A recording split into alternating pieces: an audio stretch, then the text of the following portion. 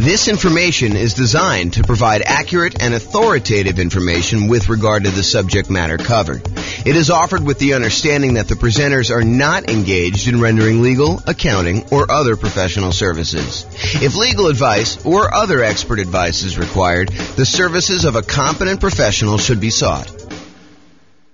Welcome to the Springfield Real Estate Investing and Real Estate Financial Planning Podcast. Learn all about investing in real estate in Springfield, Missouri, with a combination of real estate financial planning and modeling with numbers specific to Springfield, plus syndicated, more generalized recordings of live and pre-recorded real estate investing classes, not all of them specific to Springfield. Be sure to stay tuned after the podcast for a message from our sponsors.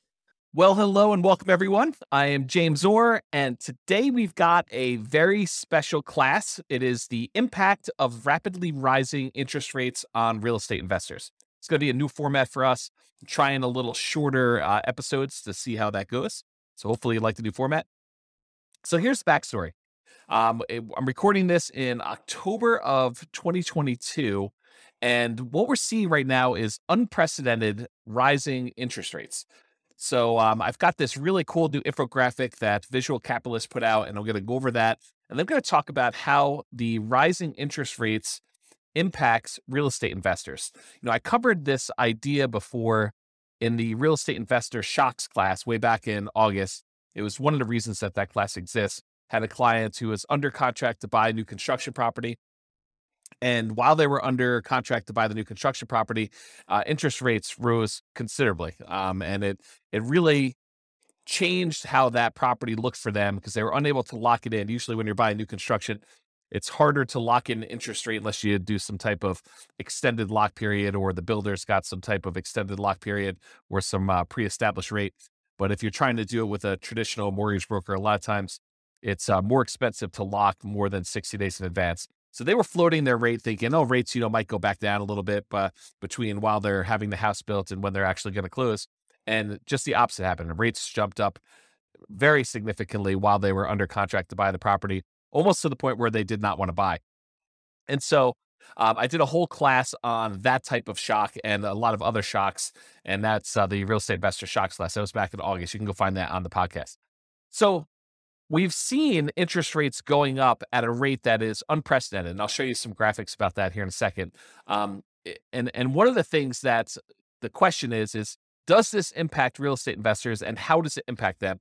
And so we're going to start a conversation about that. I think this is much more than a single episode topic. I think that we're going to talk about what happens to real estate investors as interest rates rise, as part of a theme moving forward. And so there'll be a bunch of other kind of classes and modeling and discussions on that topic, but this is kind of just us getting started. So, all right. So the chart that I have from Visual Capitalist goes over what's called the federal funds rates. It's basically what the banks use in order to loan money to each other overnight. So it's not mortgage interest rates that we're showing specifically, although the federal funds rates is very closely related in many ways to what a mortgage interest rate would be. It's not the exact same number, but if the federal funds rates go up, then it tends to increase mortgage interest rates as well. And if the federal funds rates go down, then that tends to impact mortgage interest rates too.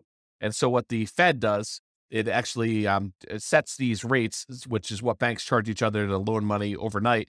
And therefore, that impacts what the actual mortgage rates. So the Fed is actually impacting mortgage rates, but indirectly. So let's take a look at what the numbers are. So this is a zoomed in version of the Visual Capitalist new image that we have here. So you can kind of see what's going on, but I'll go over and I'll tell you what's happening here. So this is 35 years of interest rate hikes. It kind of gives you a view of what happened over the last 35 years as far as the change in the effective federal funds rate put out by the Fed and how they changed. And so what they did is they picked the last, 1, 2, 3, 4, 5, 6. They picked the last 6 times that the Fed raised rates very aggressively. And they wanted to show you, this is over the last 35 years, and they wanted to show you how quickly they did it. So all the way back in 1988 to 89, rates went up 3.23 percentage points in about 1 year's time. So over the course of a year, they raised rates 3.23% percentage points. And that worked out to be about 0.23 percentage points per month. So that was sort of the rate that the rates were going up. And for those of you that can see the screen, if you're watching the video version of this instead of just the audio, you can see that that's this one right here. And I'll kind of jump to the punchline and tell you that that is the second fastest time that rates have gone up. So 3.23 percentage points in about a year, or about 0.23 percentage points per month. Then you jump forward to 1994 to 1995, and rates went up 2.67 percentage points in about a year as well. And that worked out to be 0.22 percentage points per month. And that's this 1994-95 one, very close to that other line there. And you can kind of see where it is, just not quite as high. And then in 1999 to 2000, rates went up 1.51 percentage points over 11 months. So a pretty big increase, but over a slightly shorter period of time. That's about 0.14 percentage points per month. And so that is the 1999 to 2001. That's this little blue line if you're looking at the video right there. And then the 2004 to 2006 period, rates rose about 3.96 percentage points over about 2 years. And so that was 0.17 percentage points per month. And that one is right here, 2004, 2006. So that's the largest increase we have on this particular chart, but it was over a longer period of time. So the steepness of it, the rate of change of it, is not quite as dramatic. And so that's right here, that one. And then in 2015 to 2018, this is, remember, after the global financial crisis, rates went up slowly and over a long period of time, about 2.03 percentage points over 3 years. So it took them 3 years, 2015 to 2018, to kind of have these rates go up. And it went up about a little over 2 points during that time. So that was about 0.06 percentage points per month. Now, we're in 2022, and over the last 6 months, we've seen an increase in rates of 2.36 percentage points. So as far as like magnitude goes, it's definitely not the biggest increase we've ever seen. In fact, we've seen we've seen 3 other periods in the last 35 years of history where rates have gone up more than this. Okay, so it's not just a order of magnitude problem that we're seeing that. But what we are seeing is the time period, the amount of time it took to increase that much is a new record. It's faster than any other time in history. And so we saw a 2.36 percentage point increase in 2022 over 6 months, which is 0.4 percentage points per month. So what I did is I took the kind of rate, how many percentage points it was going up per month, and I plotted them on a separate chart just so you could see the order of magnitude. So 1988 to 89, it was 0.23. 1994 to 95, it was 0.22, just a little smaller than the 1988 one. 1999 to 2000, that was 0.14. 2004 to 2006, that was sort of like before the financial crisis, that was 0.17. And then in 2015 to 2018, it was 0.06. And these numbers, again, are the percentage points change per month during these massive increases. So it had to be a massive increase. And then we figured out how long that increase took to happen from its kind of trough to peak. And then we look at how, what the rate of change is per month to find out like how severe it is. And then if you look at 2022, it's 0.4. So it's almost, not quite, but it's almost twice as much as the next 2 highest ones, 0.23 and 0.22. We're talking about 0.4. So what's been dramatic about this particular period of time is how quickly the rates have gone up. And it's not that the rates, it's not that we're seeing the highest change in rates. That happened elsewhere. That was not our current time so far. And we may see an increase in rates from here, but it is the fastest we've seen this amount of change. And so we'll have to see kind of what happens. In that class, when I did the real estate investor shocks, I did talk about just having some historical perspective. I think there's a tendency, this is my hypothesis, right? I don't pretend to know everything, but this is my hypothesis about what I think is happening with people. I think a lot of people have short memories about what has happened in the past. We get used to this idea that mortgage interest rates are at, 3%, 3.5%, 2.5%, whatever it is that you were able to get in the last, 3 or 4 or 5 years. When we see, this is a chart showing historical interest rates, it's like over here down in this really low section. So whatever you were able to get for that. And I think what happens is people think, that's normal. I should be able to get a 3% mortgage or a 4% mortgage or, maybe even a 5% mortgage. That seems like a reasonable number. But what I think some people, I would even argue maybe most people don't realize that historically that's really low. Like if you see these numbers here, like the 2-3%, that's exceptionally low, going all the way back to when this is the Federal Reserve. Freddie Mac source is the website that was from the Fred. I think it's the St. Louis Federal Reserve.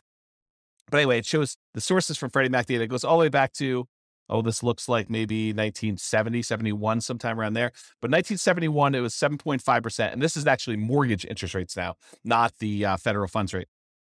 But back in 1971 or so, interest rates were 7.5, higher than they are today.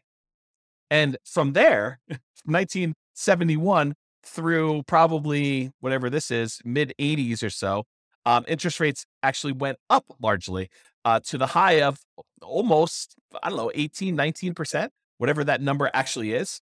It's definitely over 17.5, it's probably over 18.5. So interest rates went up pretty significantly during that period. And then from there, they've been on a jagged, not consistently down, but overall downward trend to when we were bottoming out, sort of like during the pandemic, where we had these really, really low interest rates. So it went from, 18 and change probably all the way down to these lows over here, which is probably, just over 2.5, somewhere around there for the very low. But now we're back up, I'm recording this in early October, 2022. We're back up to, probably pushing 7% or so as the interest rate. Lower than what we were in the early 70s, but definitely a lot lower than we were in the 80s. But, we're kind of used to this shorter period of time. Our memories are kind of like short-term memories are kind of are triggering off of, we have it so bad now because, 5 years ago, interest rates were amazing. There were these really low ones and now they're much higher. So we've seen the highest rates we had probably since, I don't know if I kind of use my mouse to go over here. I don't know, since probably the early 2000s, 2007, 2000, probably in there. It's probably about where we were.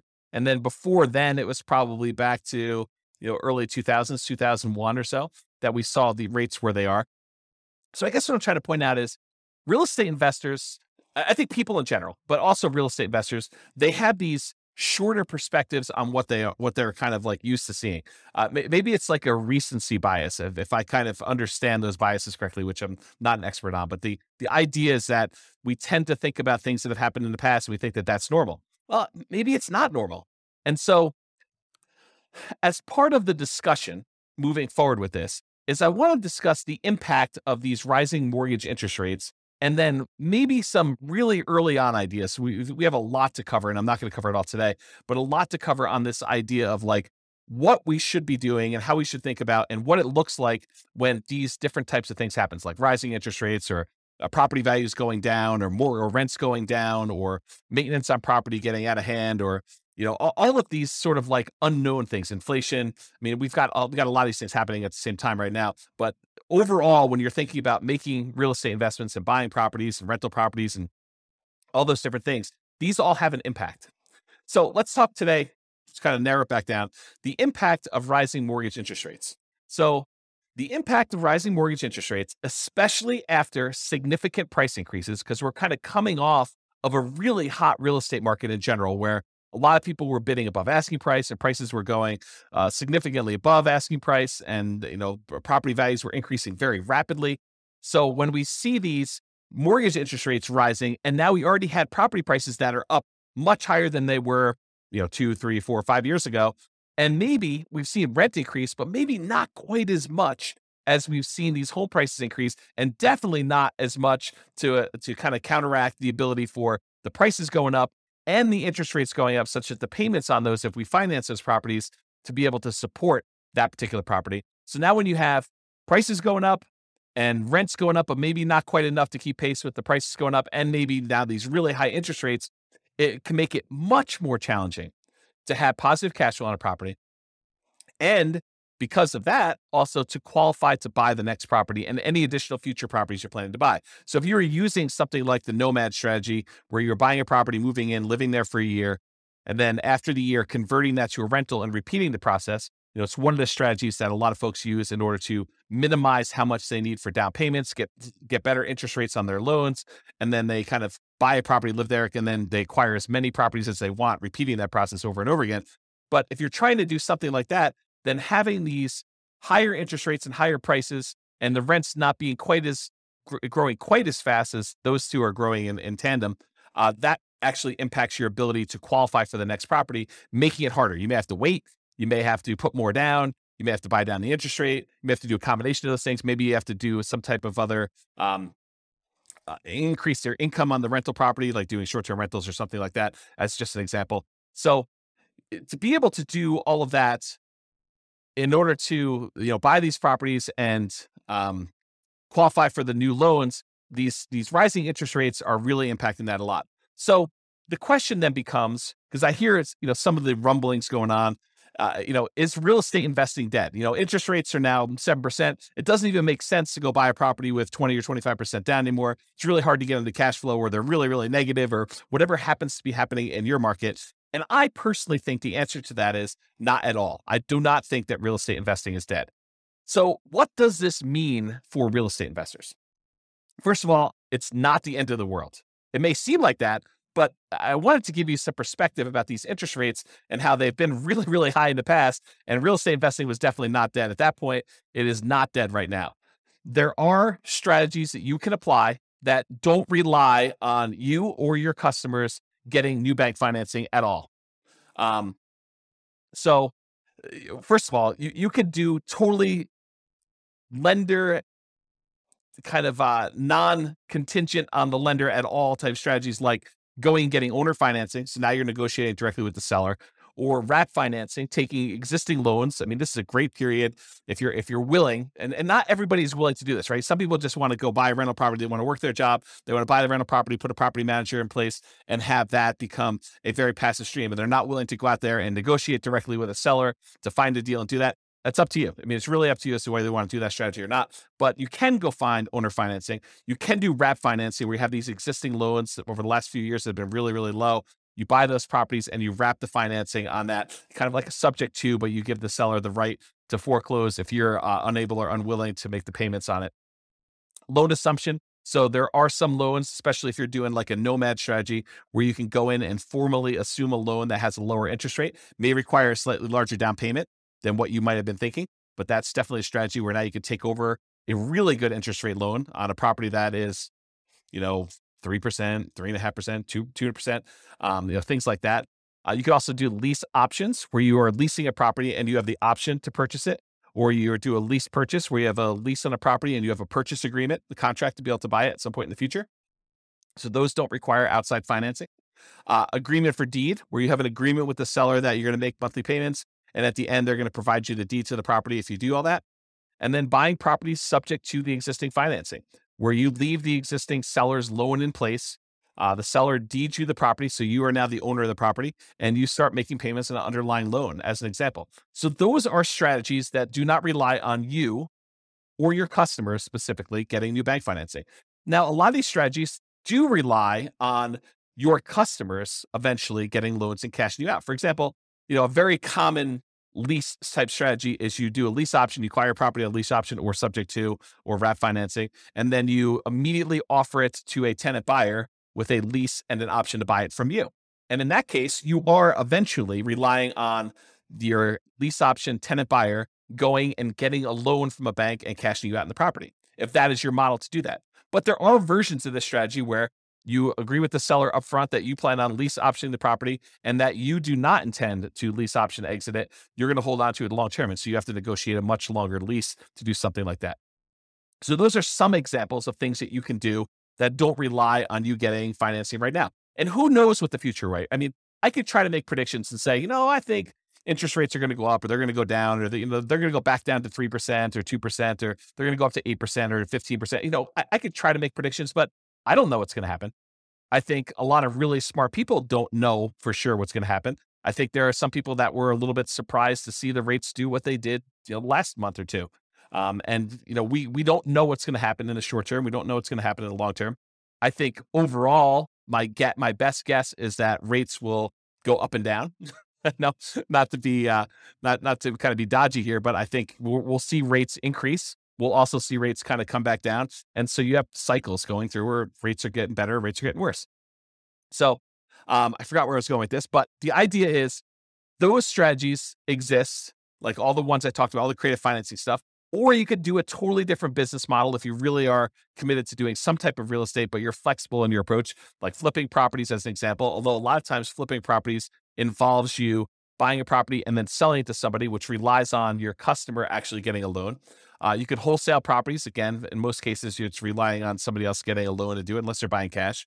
Wholetailing, which is wholesaling, but to a retail buyer, or it's straight up doing real estate brokerage. I mean, it's kind of related enough. When you start thinking about wholesaling looks a lot like real estate brokerage, except you're only doing real estate brokerage. You're only doing one side of the transaction. Instead of having to find the deal and the buyer, you can either find the deal or you could find the buyer and get paid a fee, a real estate commission for doing that. They're mechanically different, but if you think about it philosophically, they're very, very similar. Utilizing options or option auctions, where you're also finding and buyers doing that. We're investing in tax liens or tax deeds, or doing partnerships on properties where one of your partners is buying all cash or doing a syndication of some form. So those are all the different options that don't necessarily rely on getting new bank financing. Those are options for you.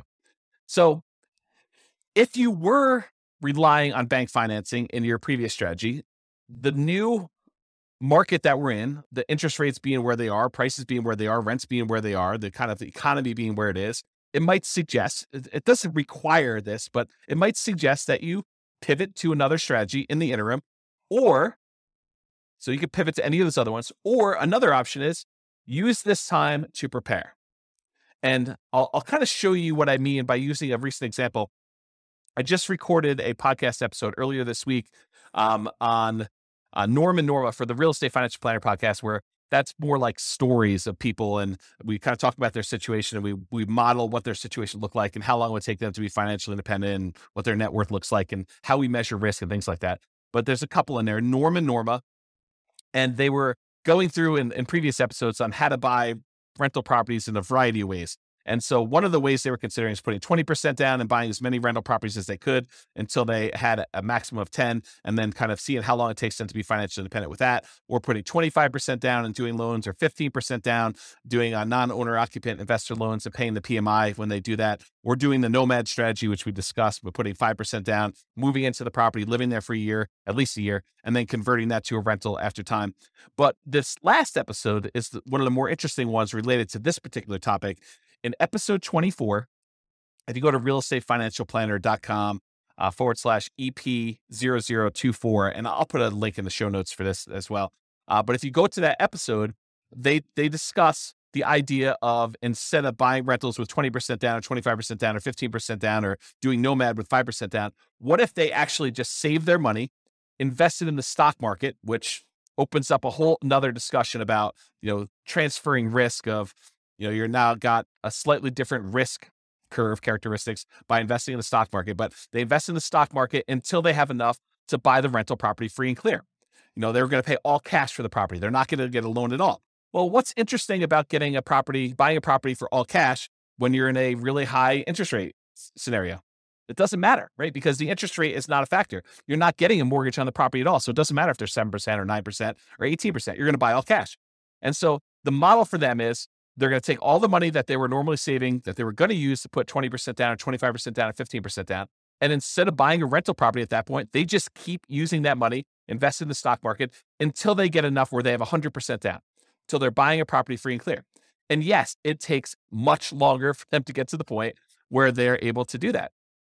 But the interesting thing that happens is, it doesn't take a lot more. It doesn't take a crazy amount of time in addition to do this free and clear model versus doing the traditional rental model. As an example, and this is a very specific example of their situation, their jobs, their income, the types of properties that they're buying. And, I probably will I'm going to talk about this here in a little bit, but I probably will do a version of this for every city in the different podcast cities that we're kind of doing, where we use that city's numbers to show you how this impacts in whatever city you're in, right? Like the idea is that we'll be able to do it for your city, but for their specific situation, their own savings rates, their own, kind of like income and their debt load, because we use debt to income to determine when they buy it. Although you don't do that when you're buying free and clear properties, but you do for the other loans. But all their specific situations. In that particular case, it takes them, when they're buying 20% down payment rentals, it takes them 31.17 years. So just over 31 years to be financially independent, where the income from the rentals and any other money that they have invest in the stock market using a safe withdrawal rate, but a combination of cash flow after all expenses and the money that they have in the stock market, that combined is enough to support them with their minimum income that they need for retirement. And we do adjust for inflation and do all the math right. So you can go listen to the episode to get all the details. But the short version is it's about 31 years if they put 20% down.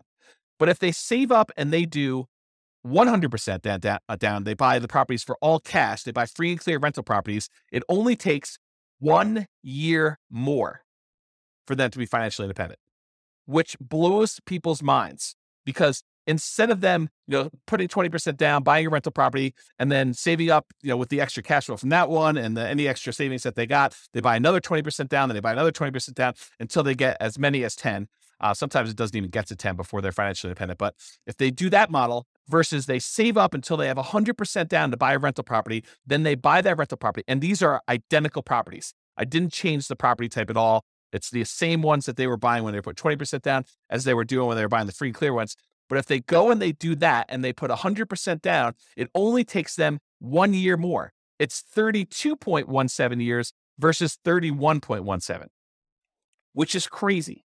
So imagine for a minute, you're getting all stressed out because interest rates are up and your investing model is harder to do. You're like, I don't know, I can't make these numbers work. I can't buy a property that's got positive cash flow.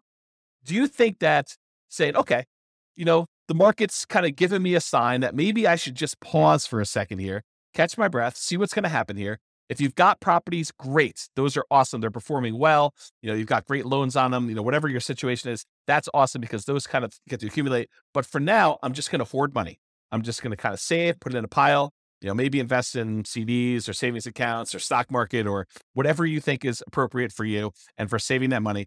But you kind of let that money grow, knowing that either one of two things is going to happen. Either the interest rates are going to get much better and you're going to find a deal that makes sense, or interest rates don't even have to be better. You just find a deal that makes sense for you to do. Someone offers you owner financing in the MLS or something easy that makes sense for you to invest in.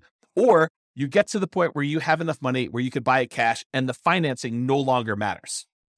And if you think to yourself, I think a lot of folks would think, I have to do this. I have to go put 20% down. I have to move really, really quickly because, trying to save up for, buying the first property with free and clear, it might take me 20 years to do that. Yes, it does. It takes forever for them to save up and do 100% down. But when they do, the cash flow from that free and clear property makes up a significant amount of the amount that they need to be financially independent, such that they don't need that many properties in order to hit that number to do that minimum amount they need. So I guess what I'm saying is it takes a year longer to do the one where you're doing 20% versus buying free and clear. If they had put 25% down instead of 20%, it takes 28.5 years. So a little bit faster, whatever that is, 4 years, 3.5 years faster. How's my math? 1.5 and 1.17. So what is that? 2.7, something like that. I don't know it's hard to do math on the fly here. But basically, it's a few years faster for you to go put 25% down than it is for you to save up 20% down, which is counterintuitive for a lot of folks. They're like, oh, I think it would be better to do them faster, to buy them quicker. Nope, not in this case. So it's a little faster to do that. So that's whatever that is, 4 years faster than saving up and doing free and clear properties, but it's 4 years on the scale of 30. So it's, percentage-wise, it's maybe 10%-ish. 15%, somewhere around there. It's hard to do math on the fly, but that idea. If you put 15% down, it's actually slower. It takes you longer to get to financial independence if you put 15% down and pay PMI than if you go and you save up your money and buy your properties all cash. Craziness. So that takes 33.42 years.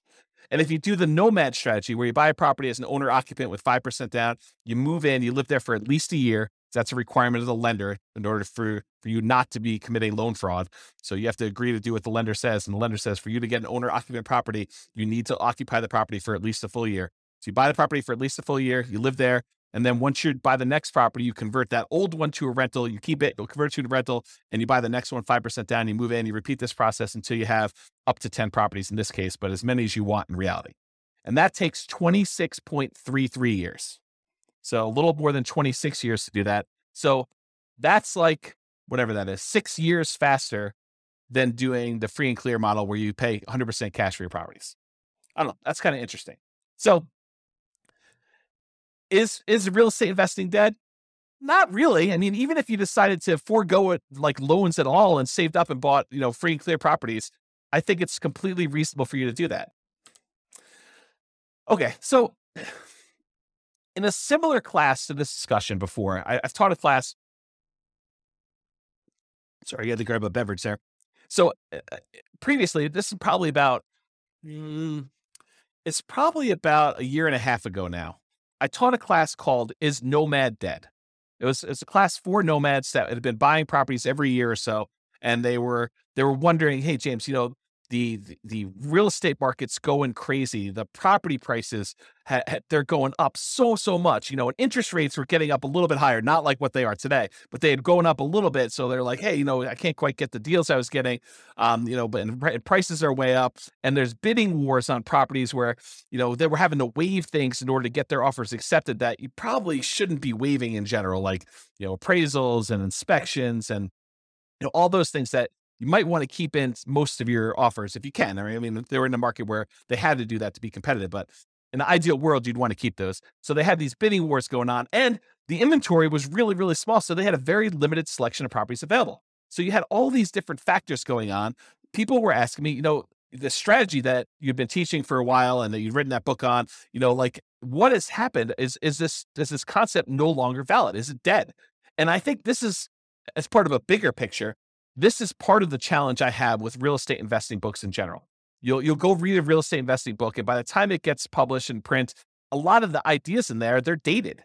Or the person is writing about a strategy that they've been doing for the last 15 years in a market that you're not in, and you're wondering, will this work today in our current interest rate and price and rent ratio kind of environment? And will it work in my market? And I think that's always been the frustrating thing, at least for me. I can only speak for myself. It's been frustrating for me to read a book and wonder, does this strategy work in my market with the current stuff I've got here? And so these people, even though a lot of them were in my market and they read the book, they're reading a book that's 5 years old, and I'm using numbers that they don't seem like they're today's market because they weren't. The prices had gone up so much, and interest rates were different, and the market dynamics were different with the bidding wars and limited selection stuff. So they were wondering, hey, is this nomad thing dead? Is this something I can even do? And so there's kind of like the short version of the 2-hour class, which you can go watch the whole "Is Nomad Dead?" class. It's a pretty in-depth dive into this particular topic. But in that class, we basically determined this. This is kind of like the short version. We analyze the deal that you can get right now. So instead of you looking at what the book said 5 years ago, you analyze what the deal would be if you bought a nomad property right now, and you look at what the expected return would be with really reasonable assumptions, like what you think might possibly happen in the future, not going crazy, not saying, oh, the market's been going up 12% a year the last 3 years, I'm going to use 12% for my appreciation. I don't think so. I mean, I don't think that's a reasonable number to use for doing any type of long-term modeling. And so we talked about, like what's reasonable in there, and you go look at what your overall return might be buying that particular investment right there. And you should use something like, the world's greatest real estate deal analysis spreadsheet, which you can go download for free. Just go to realestateFinancialPlanner.com/spreadsheet, and you could download a copy of that particular spreadsheet where you could do this analysis and you could see the overall return you're getting from your expectations of appreciation, how much the property might go up in value, your cash flow analysis, how much will the property throw off in cash flow? And sometimes that's negative depending on what market you're in, or the debt pay down return. How much debt are you paying down on that property if you have a loan on it each, year or period of time, whatever you're analyzing for. And, the tax benefits of depreciation, how much tax benefits are you receiving by owning that particular rental property and having that? So you have a combination of appreciation, cash flow, debt pay down, and depreciation. And then the final thing it takes into account is also how much you had to invest, and including like the amount of reserves you need to set aside in order to be able to buy that property prudently. Because you don't want to go and say, I just set my last dollar is going to go toward my down payment and closing costs, and you don't have money set aside for reserves. I think that's kind of foolish. So we take all that into account in that spreadsheet, the world's greatest deal analysis, real estate deal analysis spreadsheet. And it shows you your overall expected return, including the drag from your reserves and all that other stuff. And it gives you an idea, and it'll give you a number. It'll say, whatever it is, 25%. And then you go look at it and you say, okay, so I can reasonably expect in the first year or so to do 25%. And overall, the overall return on equity, which is the way you should do it, there's probably a whole nother class and they teach on return on equity, but the overall return on equity tends to decrease over time. It tends to get lower and lower and lower over time until eventually it becomes the unleveraged appreciation rate and the cash flow or the cap rate on the property. So the combination of an unleveraged appreciation rate and cap rate, so you might be seeing, depending on what market you're in or anything, maybe 8%, 3% for appreciation and 5% for cap rate. Each market's a little bit different, but that general idea. So over time, it goes from whatever the high was down to this cap rate plus unleveraged appreciation rate, which might be 8%. I'll definitely do a detailed class on all that stuff. So if you're not following along, awesome, good for you. If you're not following along, just breathe, relax. We will get to all this stuff in other classes. So this idea though, is you go look at the return you're getting on that thing and you say to yourself, okay, I'm getting whatever number it is for you, 25%. And you say to yourself, can I invest in anything else? Can I go find another investment that is going to do better than this 25% or whatever your number is with similar acceptable risk characteristics? And specifically, the risk characteristics have to be like what is acceptable to you. I personally don't think that buying a rental property has the same risk characteristics as buying crypto, some type of cryptocurrency and speculating in a cryptocurrency market. I think they're different risk characteristics. You may think they're the same, and that's up to you. I mean, I'm not going to impose my will on you, but I think they're different. I also think that putting money in a savings account has very different risk characteristics than buying a rental property. I think that savings accounts are less risky than buying a operating rental property business, which is what you're doing. But I do think buying a rental property and buying stock in a operating business are similar in some ways, right? In one way, you're buying stock, ownership in a company that is operating. It's an operating business. When you buy a rental property, you're buying an operating business. I mean, you're buying the business that owns the property and rents it out to tenants and has like operating expenses and everything else. So those are similar enough for me, but it's up to you. So the idea though is you look at the return you can get by buying a property right now, doing your analysis in that spreadsheet, seeing the number that you can get and saying, okay, with this particular number, is this something that I can go invest somewhere else and get this return or better? Because I'm not trying to tell you have to go buy rental properties. If you do your numbers and your numbers look really, really bad, and you can go buy something else where you can make 5, 10, 15, 20, 25%, whatever it is, 100% return on your money somewhere else, then you have to go make that decision. And I'm not suggesting you have to go buy the 25% rental property or whatever the number is for you and versus something else. I'm saying you look at it and you decide. You can't go compare it to what you could have made 5 years ago. You can't go read the old Nomad book and say, oh, but James, when you were buying those properties then, you were getting 80% return on your money. Okay, I was getting 80% back then. Today, the numbers are whatever they are, 30%. Does that mean you shouldn't do it because you can't get 80% anymore? I don't think so. I look at that and I say, okay, I'm getting 30% if I do this. Can I do 30? Can I get better than 30% somewhere else? And you make that decision. That's sort of what applies today, right? You go analyze a property, whether it's Nomad or not, you do the same thing. You go analyze a property and you ask yourself, can I do better than this somewhere else? Can I put my money to work in another investment that has similar acceptable risk characteristics to me that I can go invest in that, something else? Yeah. So, or maybe you have to change your investment strategy in order to find one that does have better than that. So instead of doing Nomad, you do fix and flips, or you do short-term rentals, or whatever it is that makes sense for you. And because the market has changed, sometimes you need to change your investing strategy or approach. For example, if you were buying deeply discounted distressed properties during the 2008 kind of like real estate crisis, that type of market doesn't exist today. It's just, that's not what the market that we're in. And it doesn't happen all the time. It's not like if you go read the book in 2010 about people that made a killing in the 2008 real estate market, and you're trying to look to implement that strategy, you're going to be pretty frustrated. It may come back, but it doesn't exist right now. And so maybe you need to change your strategy and you look at what's the best thing I could do with the resources and the opportunities I have right now. And I'll add one other thing. So in that class, I kind of went over this framework of do the analysis, look at your deal and decide, can I beat this? Can I do better investing in something else? And you decide to do that. But now I'll say another option, which I don't think I mentioned in there. I haven't listened to that class in a while, but I'll add one additional thing, and that is you can wait. And I think the confidence in waiting comes from that last slide where I showed you it doesn't take that much longer if you decide to go to the free and clear model and forego all this financing altogether.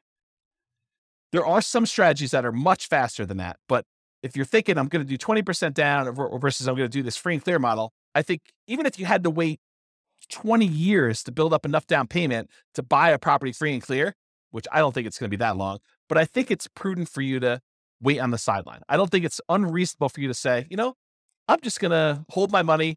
Maybe I want it in the stock market. Maybe I don't. Maybe I want it in crypto. Maybe I don't. Maybe I want it in savings. Maybe I don't. Maybe I want it in something else. Whatever you decide to hold your money in, but you can hold it and just accumulate money with savings, keep whatever investments you have, if that makes sense for you, and you can decide to wait for that. So that's what I'll say about that for now. Okay. So I think I hinted at this earlier, and it's kind of come up a couple times for me, but my favorite part of real estate investing books and kind of like podcasts or whatever else, audios about things is kind of the analysis part. Hearing about someone say, I bought this property, then I bought this property, then I bought this property. And, it took me X amount of time in order to accumulate enough where I was financially independent. And like that part of the book or that part of the story, or like hearing, a property that I own kind of increase in value and it finally went to this and my cash flow on it is this, like those are the exciting, juicy parts for me personally. And I'm sure everyone else has got their own little thing, but once you get a certain basic level of understanding of how real estate investing works, you understand mechanically how to do it. Maybe you bought a property or two or three and you kind of got the basics down. Yeah, you pick up little tips here and there, but I think the part that I'm most excited about is the number side. I don't know, maybe I'm weird that way. But anyway, the challenge I have with the numbers is, number one, they were never for my market. I can't recall reading a book where when I was reading the book, it was for a market that I lived in. It's just never worked out that way. Either the prices were, really, really expensive stuff, or, they were buying really deeply distressed properties, or, it's like all these different types of markets where it wasn't what I had there. And as soon as they published it, it was out of date. And a lot of times it was out of date before they published it because they're writing about a strategy that they've been implementing for 15 years. And those 15 years are very different than what our market is today. And so they were never for my market. They were almost instantly out of date. And so what I plan to do is I will plan to solve that problem for folks by doing city-specific podcasts. That's why there's all these different city-specific podcasts. The content is largely the same, except all the analysis that I do is city-specific. So no matter what city you're in, we will do analysis using your property prices, your rents, your taxes, your insurance, like all those numbers that are specific to your city. We will use those to do our modeling. So if we say someone's going to do Nomad, we'll do Nomad for your city. If someone's going to put 20% down, we'll do 20% down for your city, and we'll try to change the assumptions to be whatever they are for you. And I'll share the link to you. I'll show you where I am, and I'm moving in this direction. So I'm doing a lot more of it, and it's going to get a lot better over time. But right now you can see what we have. I'll put a link in the show notes. You can go look at it and then just select your city from the list. And you'll be able to do it, or I'll have the direct link in the specific podcast. So I just upgraded the Real Estate Financial Planner server to be able to do more of this analysis. I had to get a much bigger server to handle all the different analysis we're doing. So we're going to have, 100 plus different models for each city. And so, you have 300 cities. That starts getting really big with all the different data, and you want to be able to compare them and all that stuff. So, I gotta work on the code to build all that. So it's going to take time.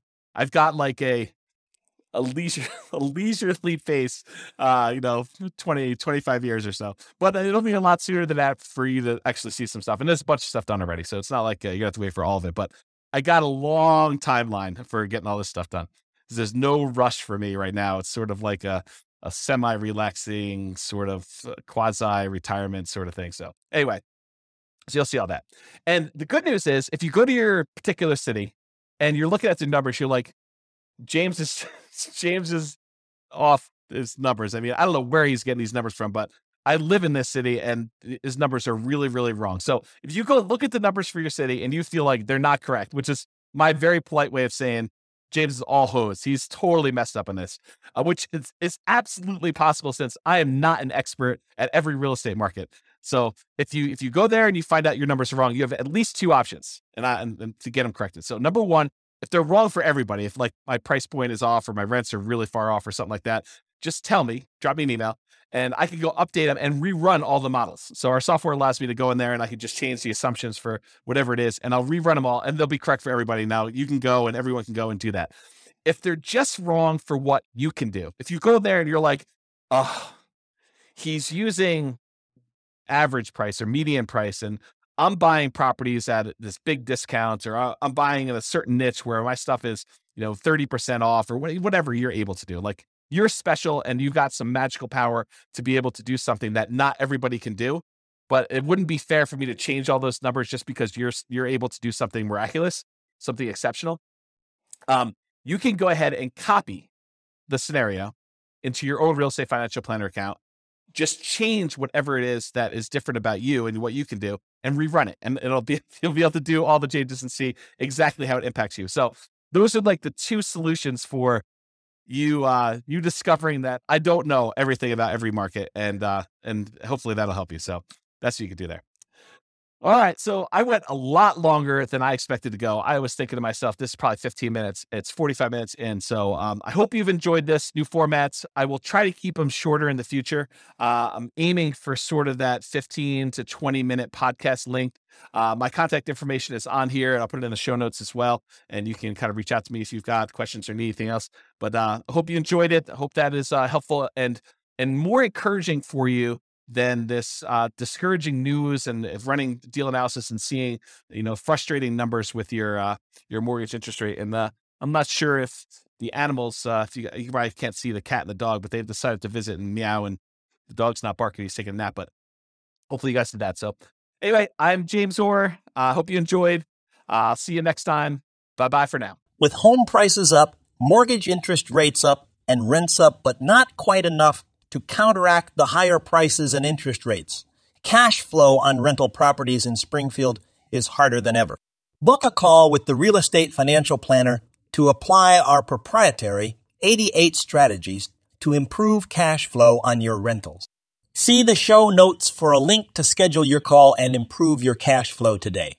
If you're a real estate agent, lender, or professional in Springfield that wants to help our real estate investor listeners, consider reaching out to learn about collaboration opportunities with this podcast. We'd love to add more value to our listeners by having you assist our investors buy, sell, and finance their real estate investments. See the show notes to schedule a call to discuss collaboration opportunities